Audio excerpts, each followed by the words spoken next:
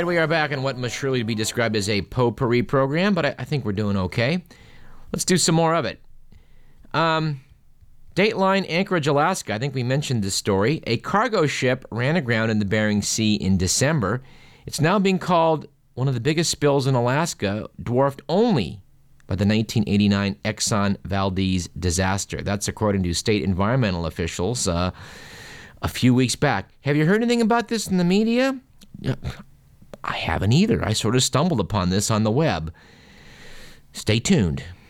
We do note that newsmen, of course, are awfully busy covering the big stories, such as the intern teacher who was busted having sex with a 16-year-old over in Sacramento. Apparently, according to the paper, when she showed up for arraignment, the place was crawling with reporters who were clamoring down the hall and running after her.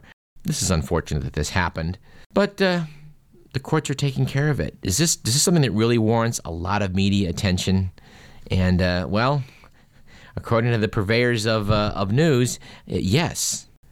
An item that's from Sacramento that's gained national attention we have not sounded off on yet is what's going on over in Land Park, where a couple of residents are exercising their rights of free speech by putting up an effigy on their house, making a political statement about the war in Iraq, saying, "Bush lied, I died." This has been all over the right-wing talk shows. And you know what? I don't think I am going to sign in on this today. I think we'll return to this. Perhaps we'll talk to some of the people involved. But, it's tough when people exercise their right to say what's on their mind. It's a privilege that we all are still enjoying and hopefully will continue to enjoy for a long time. And sometimes when you say things that irritate people, well, they're going to get irritated. And they've got a right to get irritated too. But it doesn't mean you stop the speech. And apparently out there, the attack is still going on from the neocons and the right on the Oil for Food program and Kofi Annan in an effort to discredit the United Nations. Well, we talked about that before. Judith Miller's been writing some of these hit pieces. Judith Miller, who completely misled the American public in the New York Times about weapons of mass destruction, something we covered as it was unfolding, saying this can't be right, and I'm proud to say we were correct. Judith Miller has not been fired. In fact, she's still writing for the New York Times. I do think it's interesting that there's a lot of outcry over this Oil for Food program that took place in Iraq.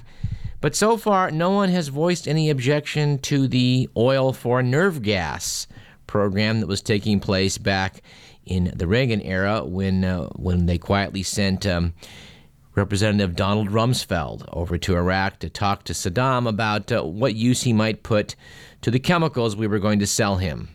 Those chemicals were later used to gas various ethnic minorities.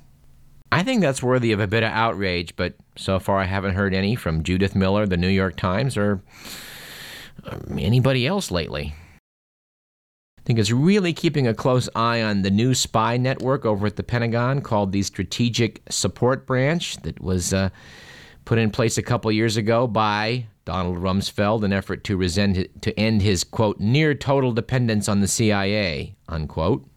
There's an absolutely gigantic turf battle going on in terms of U.S. intelligence right now, and we're only kind of seeing what's on the surface. That may be all we're going to see, but this is a very, very important issue, how intelligence is gathered and used.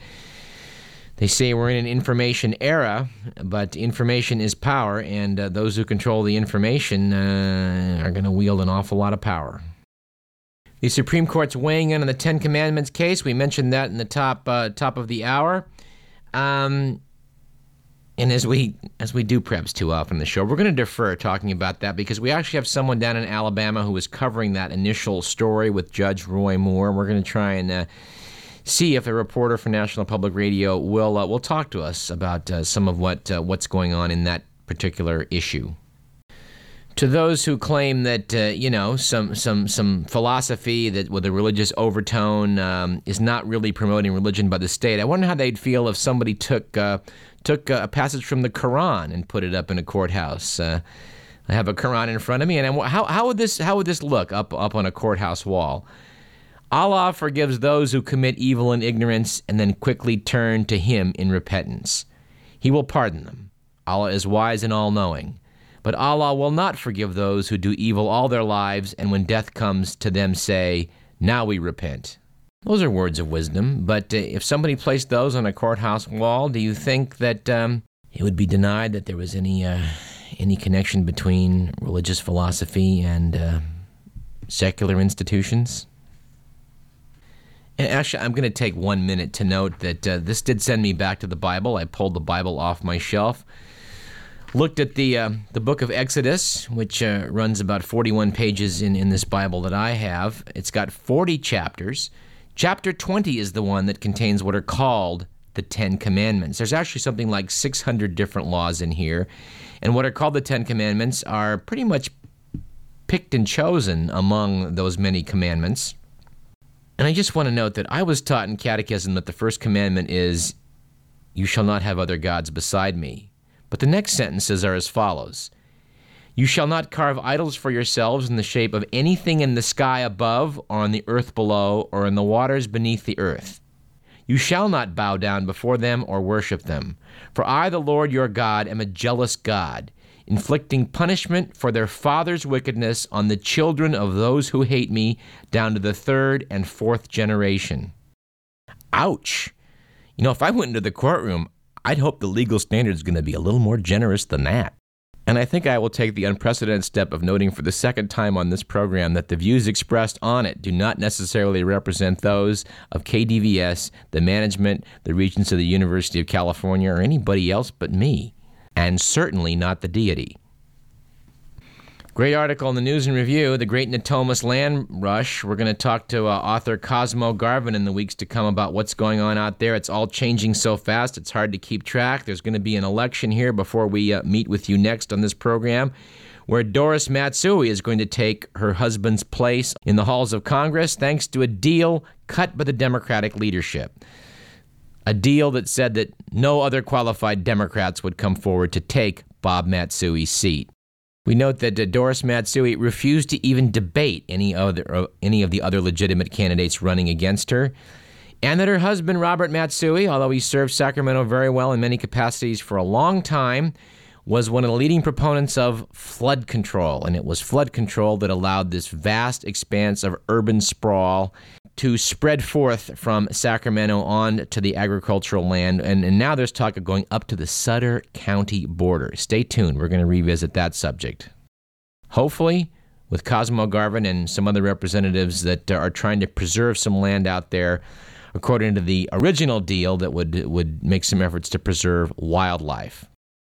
You know, we had Ron Glick on last week. Ron proposed that we probably should read from some of the writings of Hunter S. Thompson, especially for younger listeners who aren't familiar with his work, and we should do that, but since we're out of time, it obviously isn't going to happen today, but it's a good idea, Ron. Let's do that.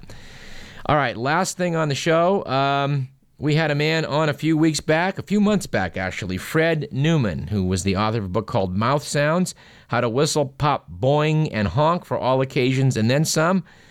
I was listening to Capital Public Radio last week when I heard Fred right here in town on the Inside program with Jeffrey Callison. So I ran over to meet him personally. We did a phone interview when he spoke to you, the listeners of KDVS, and it was fun to meet the guy. It was interesting that he actually portrays the Uncle Duke character in the Doonesbury animations. Uncle Duke, of course, was patterned after the late, great Hunter S. Thompson. Producer Benjamin Jonas Keeling and host Jeffrey Callison did a great job with Fred Newman, and it was really fun meeting him, the great perk of which was that he gave me the nose whistle we talked about on our program, and I've now learned to play it a bit. It goes something like this.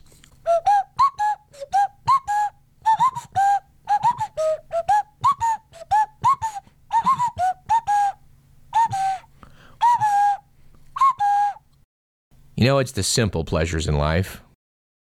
Final item for the day. On March 3rd, 1931, Francis Scott Key's patriotic hymn, The Star-Spangled Banner, becomes the official national anthem of the United States. If I had about 5 more minutes today, which I don't, I would play for you the classic Albert Brooks comedy bit, The New National Anthem. But what I will do instead is play that for you 2 or 3 weeks from now. It's a wonderful bit. I've been meaning to bring it to you for a long time. And this little reminder about Francis Scott Key's tune back in 1931 was just the reminder I needed to make it happen. So stay tuned for that. And stay tuned for Todd. And we'll see you next Thursday for a very special program about bovine spongiform encephalopathy. You've been listening to Radio Parallax. I'm Douglas Everett. This program was produced by Edward McMillan.